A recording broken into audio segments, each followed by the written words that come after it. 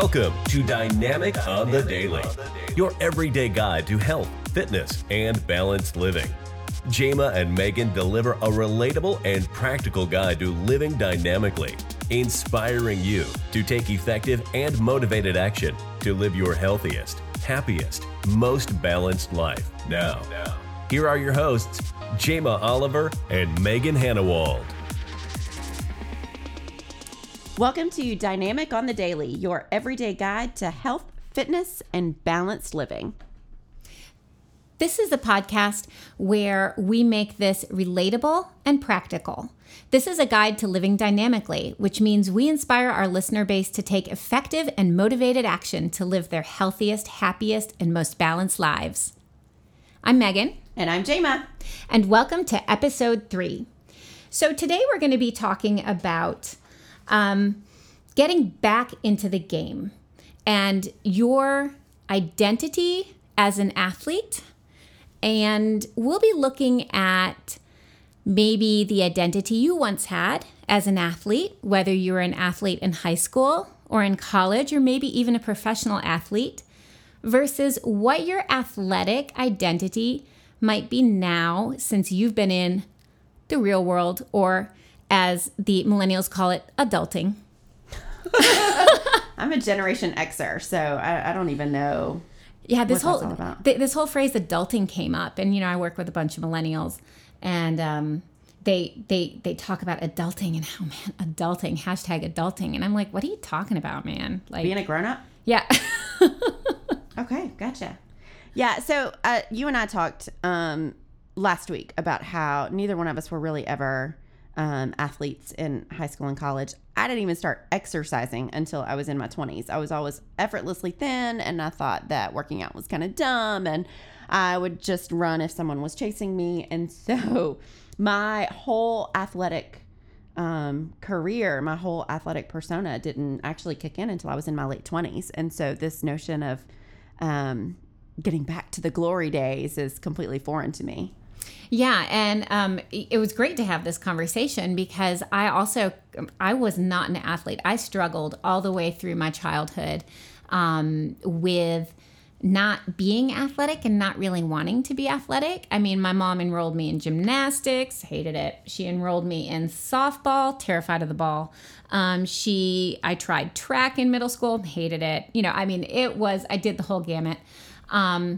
And the funny thing is that I started volleyball and I really enjoyed it because guess what the object of the game is to hit that ball away from yourself. So I think that's why I really liked it, is we're like, oh my God, ball coming at me, like panic and hit it away. Like that was perfect.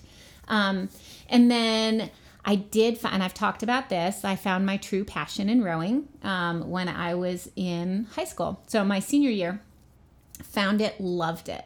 And that's when I, for the first time ever, felt like an athlete. And then, went on through college. They didn't have a rowing team. So I kind of lost that identity altogether. And after college, started working out regularly and then moved back to the States. I'd been living in Austria for a couple of years. Moved back to the States and started running 5Ks. And then, oh my gosh, look at that, 10Ks. And started rowing competitively again. It was refinding myself in athletics. But I didn't consider myself an athlete until literally a couple years ago. And it came at the moment when I was talking to the head of the fitness program at the gym where I worked. And I caught myself saying, I don't know what we were talking about. We were talking about the cycling program. And I was like, I'm not a real athlete. Let's leave that up to the real athletes. And she looked at me and she was like, Megan, what did you just say? And I was like, well, I don't consider myself an athlete. And she's like, do we need to have a talk? Apparently. I was like, I guess so. And it's funny, but being an athlete, and I'm going to talk about this a little bit, there's the inner talk that you have with yourself about being an athlete, and then the outer perception of what other people think of you, but more importantly, of what you think other people think of you as an athlete. So we're going to get back into that a little bit. But the point of this is that your identity as an athlete can really be skewed in your head and how you think of it yourself. And one thing I always think is really interesting, especially if you have been an athlete, a very serious athlete at one point, and something happens.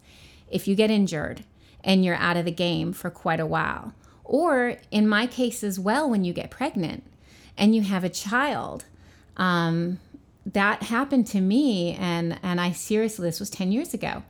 I felt lost after I had my child because I was lost. I wasn't that athlete that I had been for so many years. I was 60 pounds overweight. I couldn't run a mile.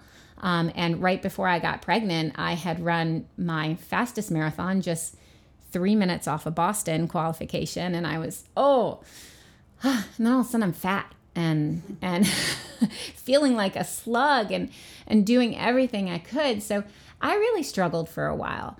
And that's, I think, why part of the reason why this fascinates me so much, is struggling with that identity.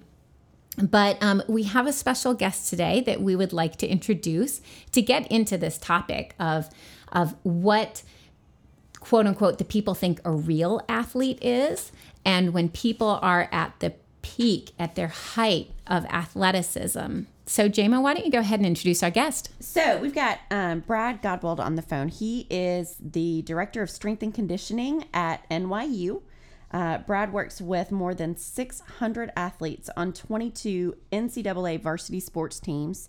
He's got 5 years in the professional strength and conditioning game.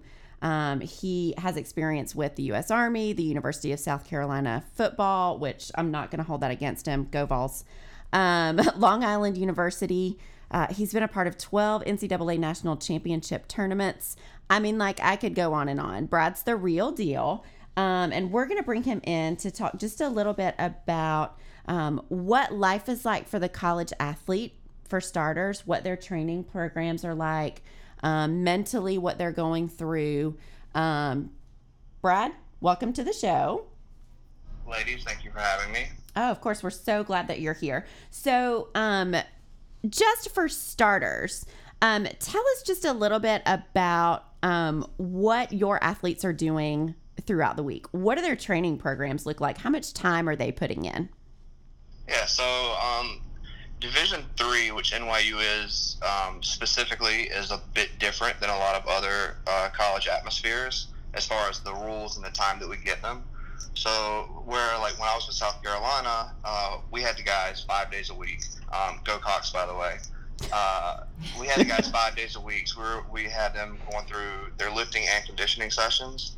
On Division III, I get them in their in-season period, which most seasons run about 18 weeks for the sports in Division III. I get them 2 lifting days a week. And that's just because of the rules of the time that they can have to practice. And that's generally most Division III schools, because they also have to allow time for their academics, and NYU is a very academic-based school. So with that said, during the in-season time, which is the only time we can mandate that they come to training, I get them for 2 lifting days a week. We don't really have the facilities for conditioning work, so I do what I can within our gym. And that in-season phase is really built on them having the discipline to come in their off seasons when it's not mandatory, to put in the off season work to build the platform, because in season is mostly about maintaining what they've built. Luckily, we have a really good culture at NYU where teams are coming in and they're putting in the off season work, where I actually get them 3 to 4 days a week. So as far as programming, I take them through a very undulated type of program where they cycle through strength phases, into power phases, into speed phases, and kind of go back and forth like a roller coaster through those phases until they get to that end season. And then it's just kind of like, we're not coasting, we're still working hard, but it's not anything that should be really making them sore 2 days before a game, things like that. And we can get into more specifics, but yeah, it's really like just kind of a roller coaster of programming to get them to peak right as the season starts.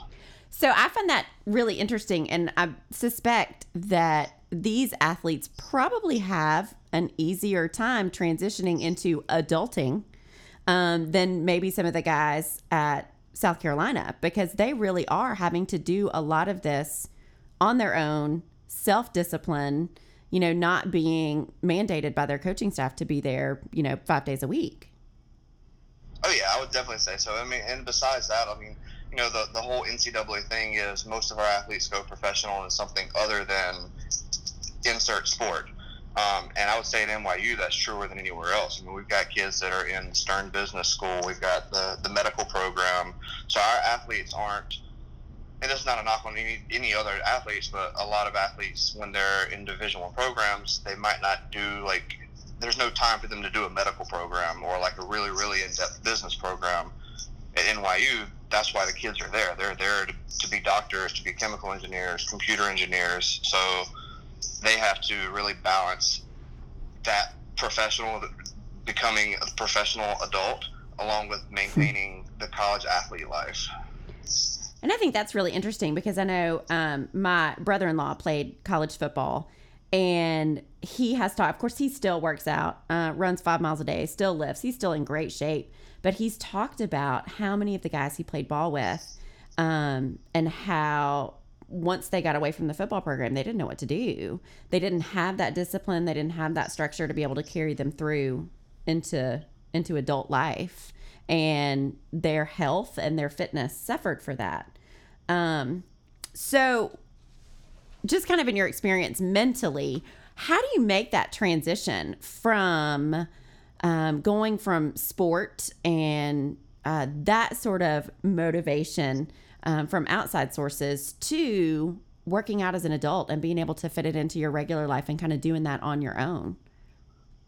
Yeah, I mean, for me personally, fitness has always just kind of been a passion. So when I made that transition from high school, college athlete to adulting, it stayed a part of my life. So I think that's kind of, even with the athletes, it's kind of an individual thing. You've got the people they need to have that kind of competition void filled in some capacity. So even if they don't move on to semi-pro or just a fun league of playing their sport after college, they've got to fill that kind of athletic competition. So it really comes down to the individual, I think, and people that want to pursue health and fitness as a hobby or profession, or those that they did it, now they're going to be working their office job and they want to focus their time on that. So I can see with all the athletes I work with, I can see the people that are going to stay into the health and fitness realm, at least as a hobby, and I can see the people that they're going to go off and they're going to work 100-hour weeks as a doctor and they'll lose the time. So I'm going to kind of throw you a little bit of a curveball here. So I met Brad through his wife, Patty, who works with social media influencers. And one of the things that I see a lot, especially with women, and it's probably true of men as well, is we have these social media fitness influencers who come on and show their very young, very fit bodies and kind of sell this, hey, you can get this kind of body in just 10 minutes a day with me on the Instagram. And there are so many people who fall for that. Yeah. So when it comes down to it, and I mean, shameless plug for Brad and I have a strength training plan that we've done together.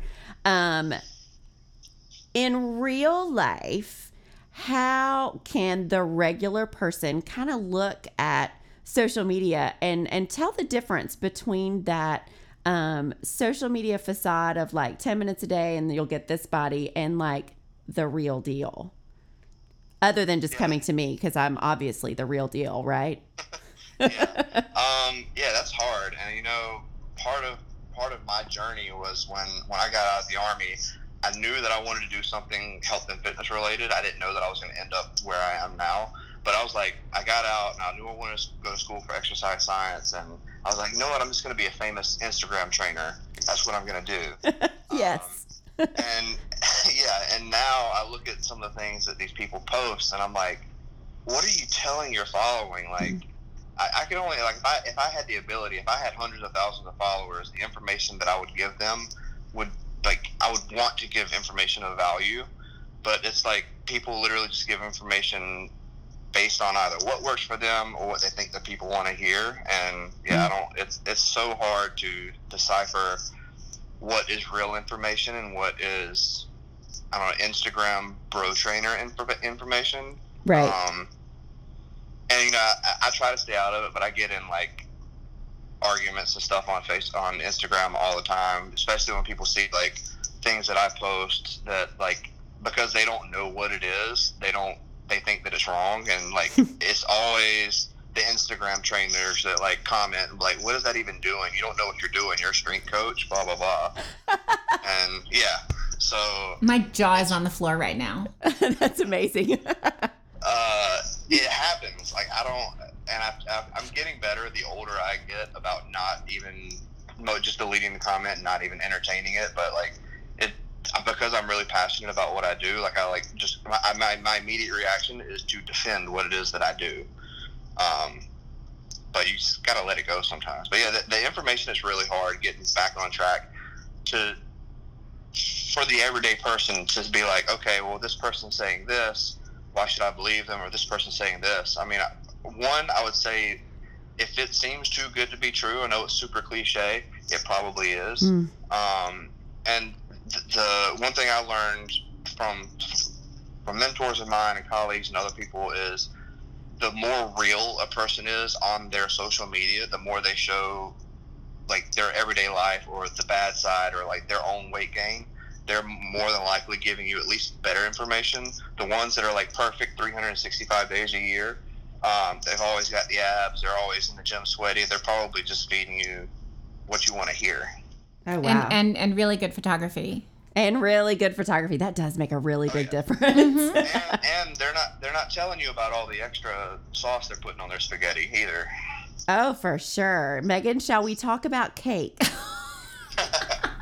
I'm telling you, this week I've baked non-stop. Oh, my goodness. I've given a lot of business to the local cake shop, too. Yeah. All right, Brad, I'm going to keep you on the line because we may have some more questions, but I know Megan has done a lot of research on the psychology of sport, which I have always struggled with the mental game. Physically, I'm able to push myself. Mentally, that's where I kind of struggle. So I'm actually excited to just sit back and listen to Megan teach me. Okay, but I also welcome conversation around any of this as well. So, Brad, if you want to jump in, or Jema, if you want to jump in. But yeah, this is one of the things, like I said before, that I really struggled with as I came out of pregnancy. And, you know, yesterday I was cleaning up my office and I looked at one of my trophies from 2011. It was for second place all around Athena in one of my triathlons. Now, for those of you who aren't triathletes, the Athena division is, I believe, 160 pounds for women and above. I think it's like 150 something to 160. Well, I was there, and I was looking back at that, and I was so mortified that I was racing in Athena, and then I was super pissed off that I took second place in Athena. And here I was stuck in my head about where I used to be. You know, when I got pregnant, I was at the top of my game. I was winning everything. I was looking at my plaques, and the year before I got pregnant, I had taken first in my age group in my first half marathon, and I was looking at, you know, tons of awards for running and triathlon and rowing. And I remembered how unkind I was to myself during that time. And, but then realized that I had a very unhealthy outlook on sport. And so there's this book that I absolutely adore called The Brave Athlete. It's written by Simon Marshall, PhD, and Leslie Patterson. And this is a great partnership that they have because one of them is a pro triathlete, the female who married. Simon, who was just a run-of-the-mill age grouper triathlete. And it's fun to read through their banter about, how he was eating a lot of crow and how he felt so bad for so long because he married a professional triathlete, and he would just go out for his, 10-mile run where, she was running 20 miles on a, whatever, after she had done so many miles on the bike. So that's fun in general, just to read it. I mean, if you're a triathlete, I highly recommend it. But, it made me really think a lot about this topic. And if you ask an athlete, so tell me about yourself as an athlete, I tell you what I used to do, or what is the first thing that would have come to my mind, is I would have listed all of my accomplishments as an athlete. And if you notice that this is what you do, then we need to back it up, like that Tonka truck, just back it up.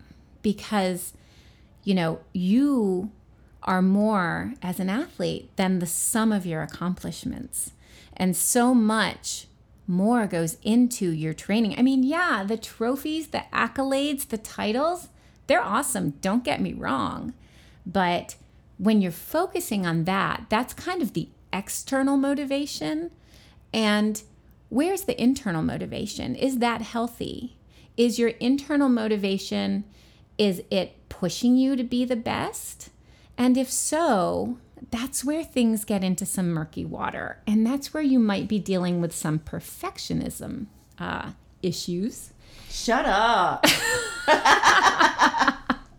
Perfection is what drives me. It's spite perfection. Tell me I can't do something and I will do it perfectly just to spite you. Oh, yeah. I have some issues, Megan, like deep down inside.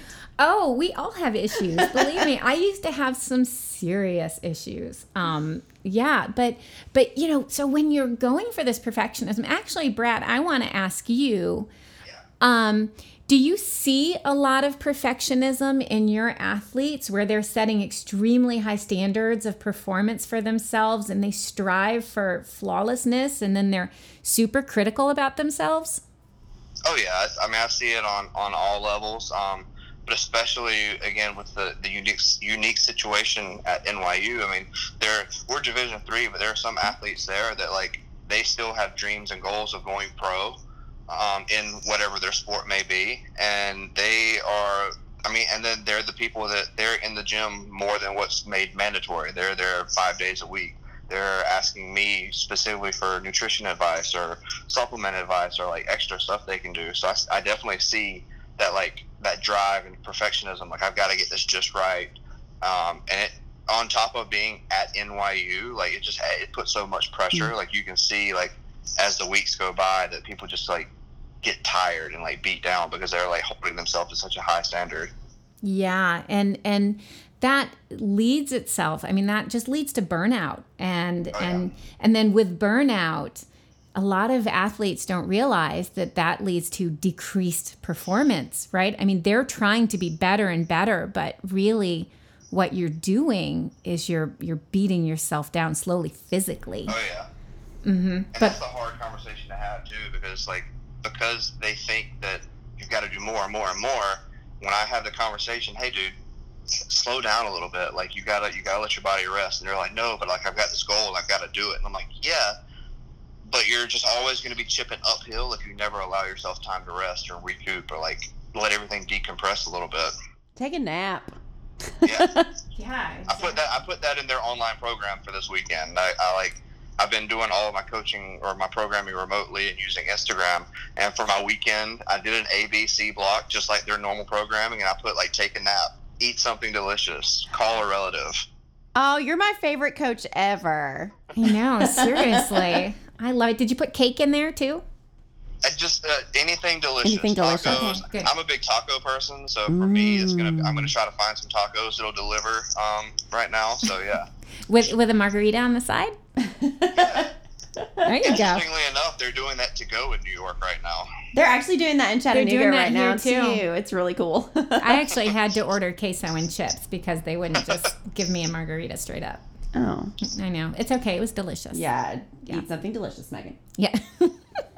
Don't have to tell me that. But yeah, so there is this perfectionism. And I think that a lot of people who were once athletes probably struggled with this perfectionism.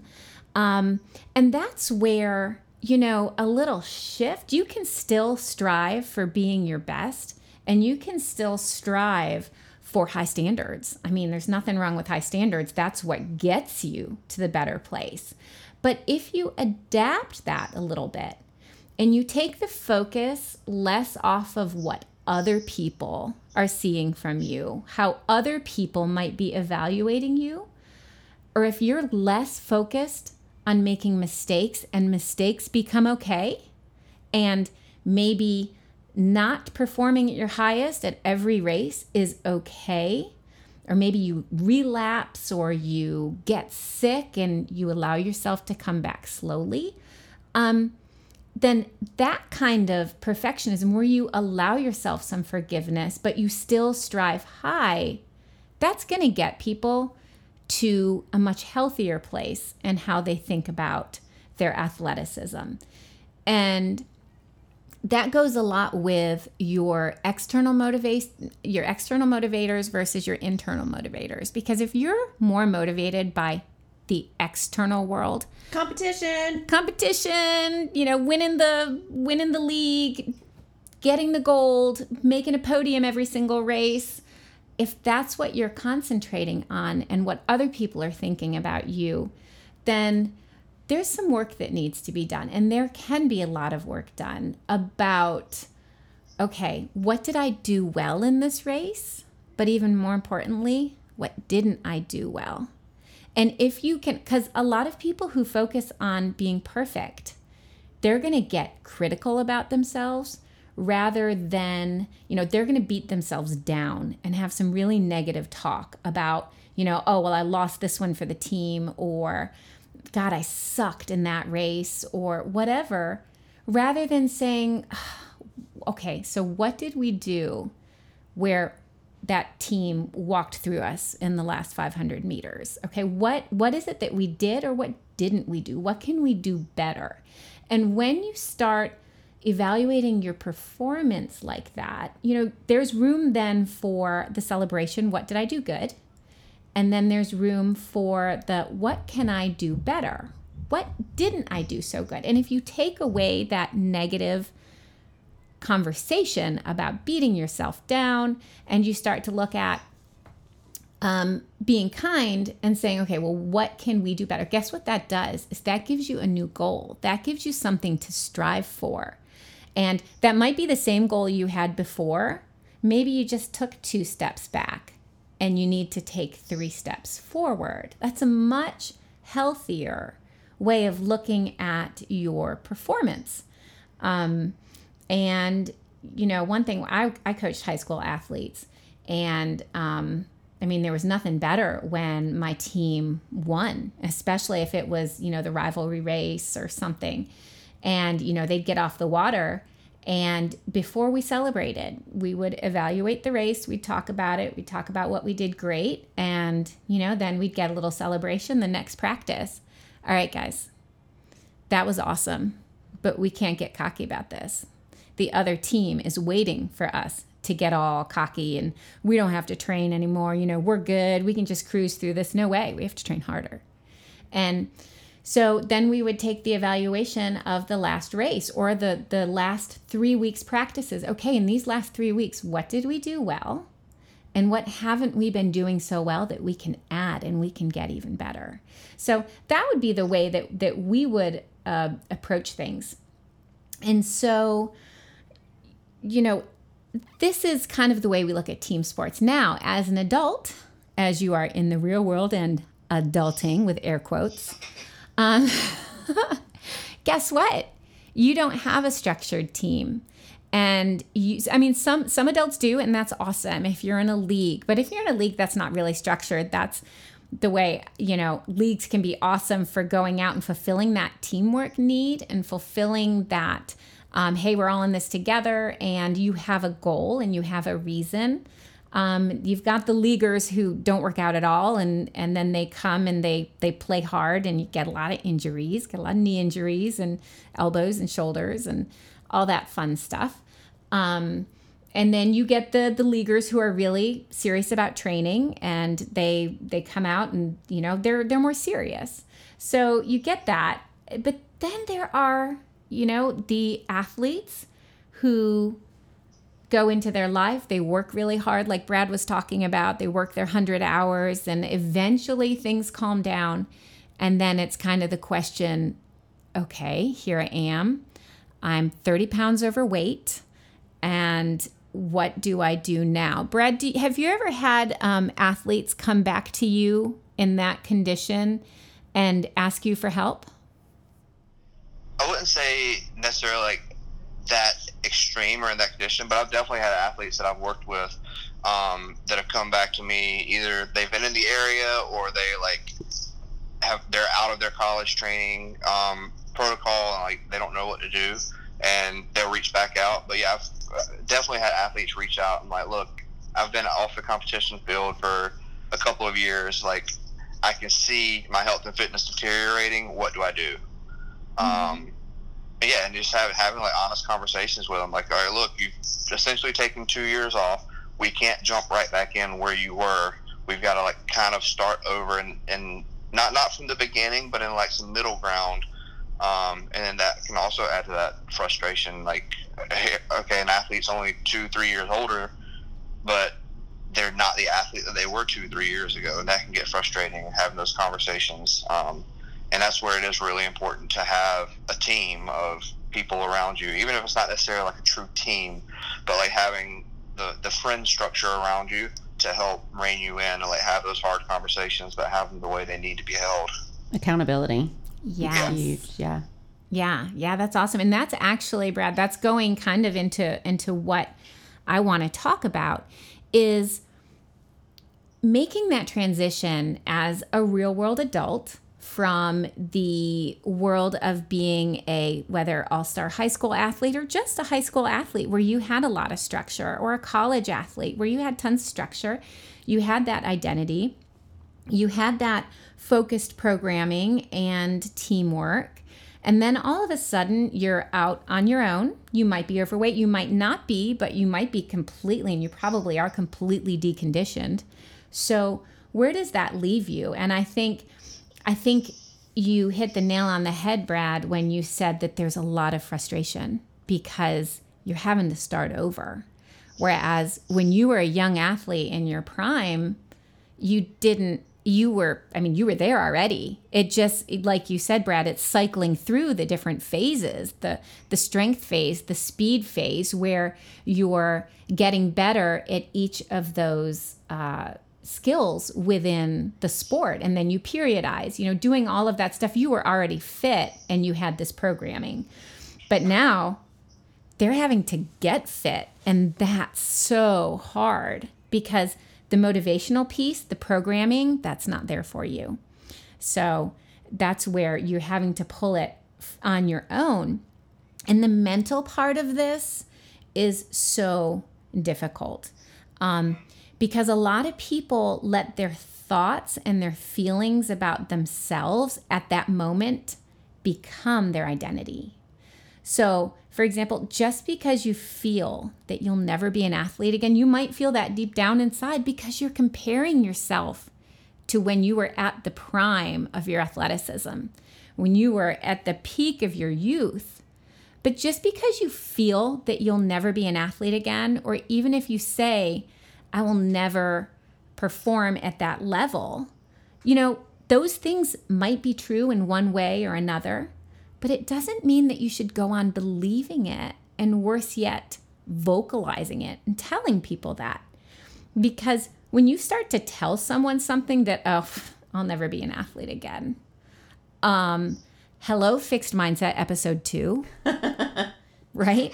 You start convincing yourself these things, and that's where you need to have an open mindset, but approach your being an athlete and your athleticism differently. And here is where I'm going to talk to you guys about how you can do this and how we can compare your past experience as an athlete to you right now as an adult.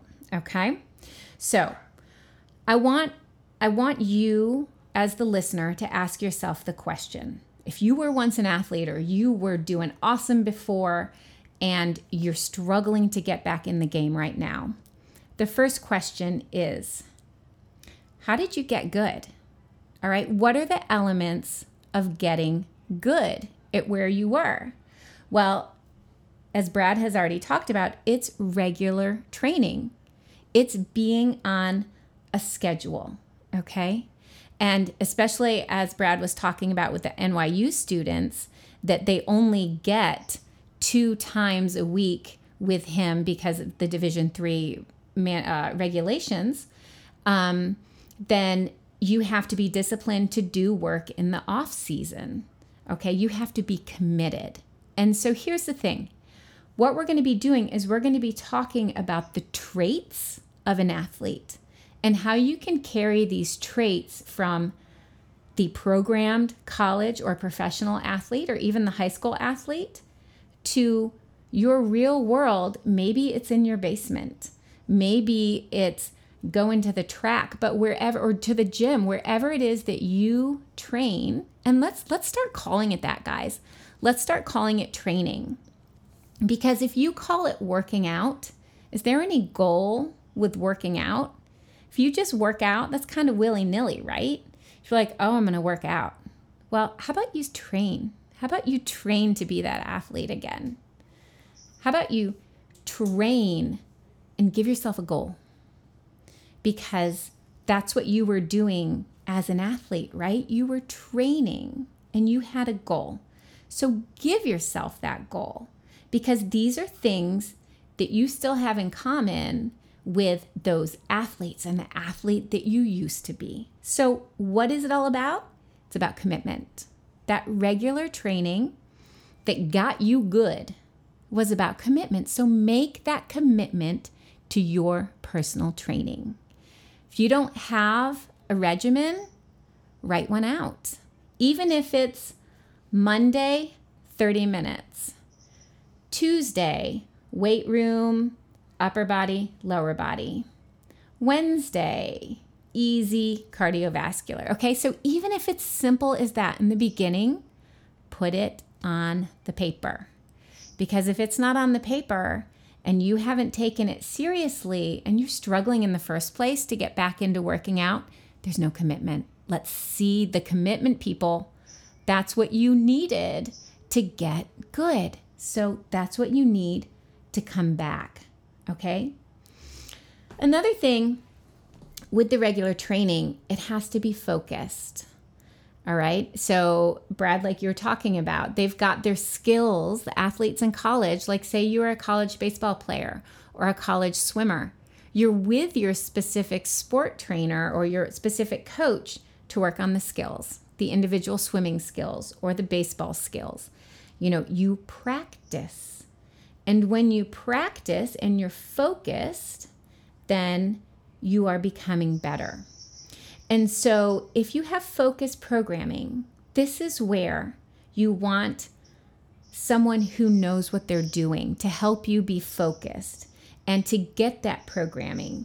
So look for something that can guide you, just so that you're not lost, because that's where a lot of people fail as adults getting back in. Even if you were once a very serious athlete, you had all that programmed out for you. You didn't have to do it yourself. Brad, like you said, when people come to you, they're kind of lost because they didn't have to do it themselves.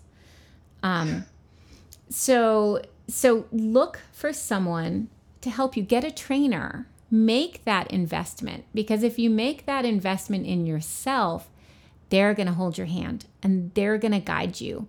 They might say, you know, I mean, your trainers are differently. You can tell them what kind of encouragement you want. Some people want a trainer to be in their face, yelling at them. Some people want kind, gentle encouragement. Now, a trainer isn't those people who are necessarily in your face yelling at you. And I think a lot of people are afraid of trainers that way. I think a lot of people think that that's what a trainer has to be. But trainers can be what you want them to be. And you can be very specific with a trainer and say, okay, this is what motivates me. And a good trainer will ask you what motivates you. How am I going to get the best out of you? And if they don't, then you go ahead and tell that trainer how they're going to get the best out of you and what motivates you.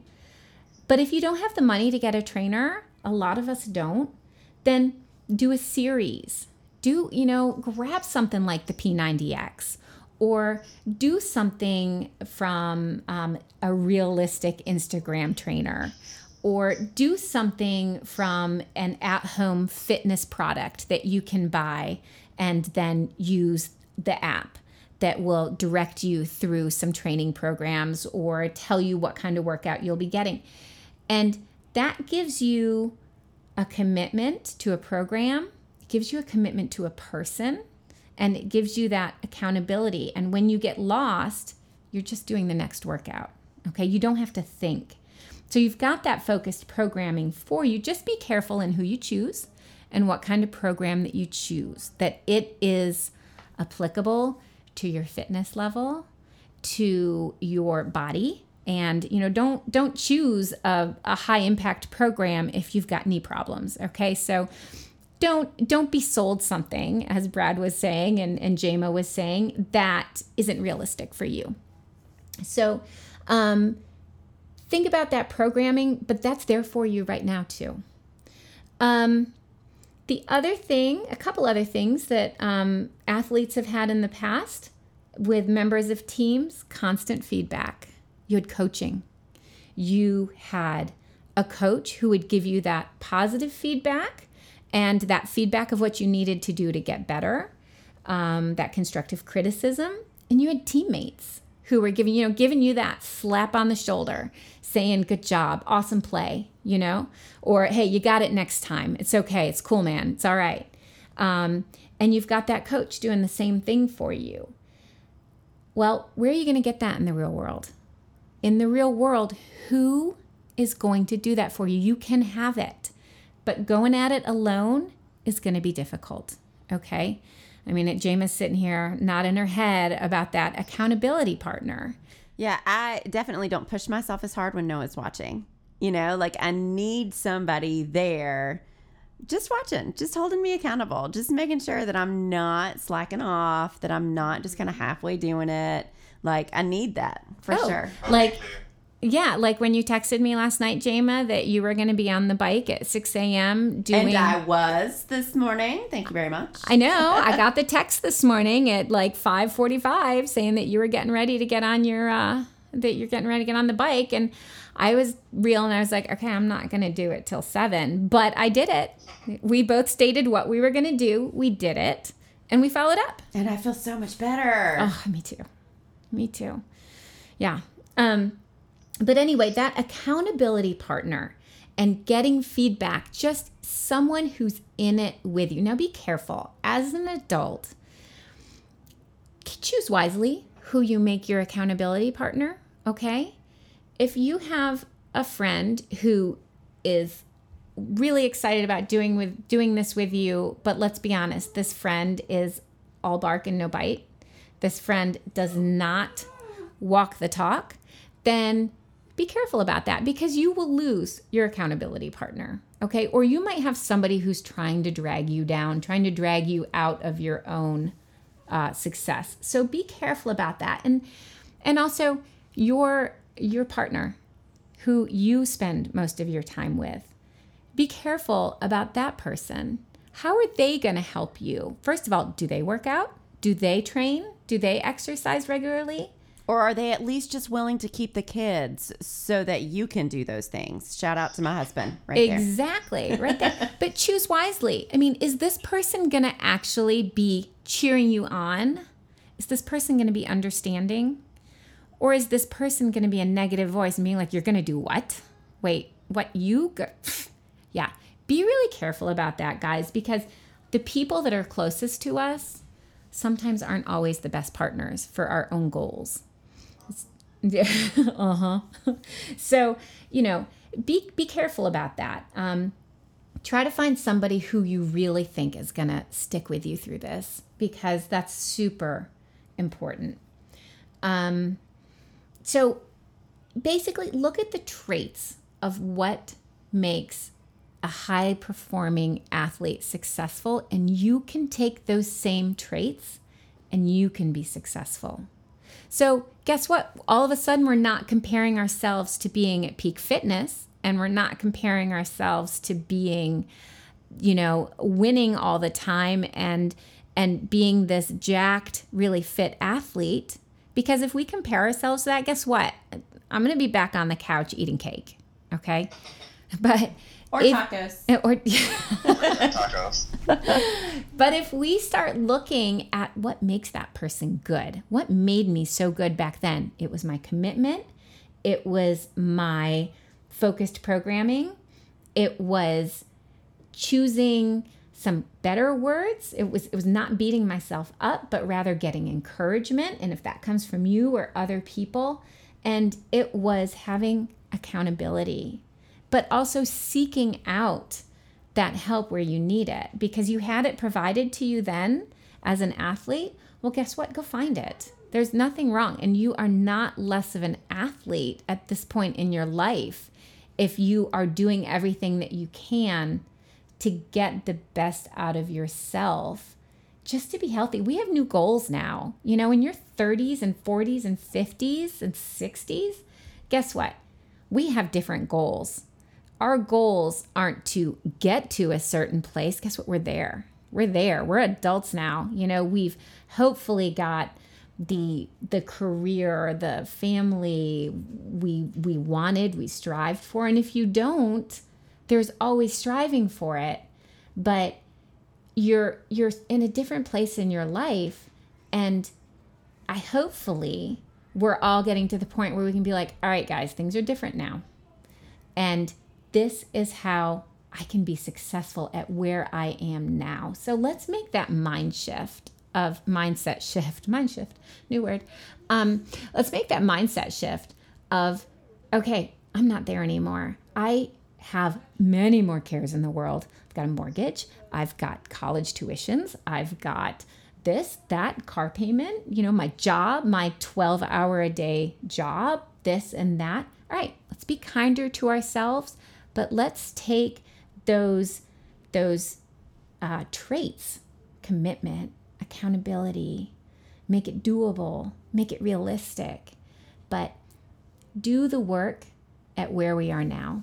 And I think if you're a little kinder to yourself, a little more gentle and a little more realistic about where you are now, and not comparing who you used to be, but striving for what you used to do to get there. That's how you're going to become more successful as you transition into becoming an athlete again and getting back in the game. So I think our wrap up for all of that is not getting back to who you were, but getting back to what you did to be that person. That's pretty awesome. Yeah. All right, guys. This was the wheels turning the whole time listening to that. Oh, I know, me too. All right. Coming to mind, especially for me, was adaptability. Like, I'm never going to be a college football player again, so I had to adapt to the athlete that I am. So I'm still an athlete. I'm just not the same type of athlete. Which is fantastic. That's exactly what we all need to do. Mm-hmm. All right, guys. I think that brings episode 3 to a close. I'm Jama. And I'm Megan. And you're stronger than you think you are. Thanks for joining us here at Dynamic on the Daily. Tune in every week for more practical tips on living your best life from Jama and Megan.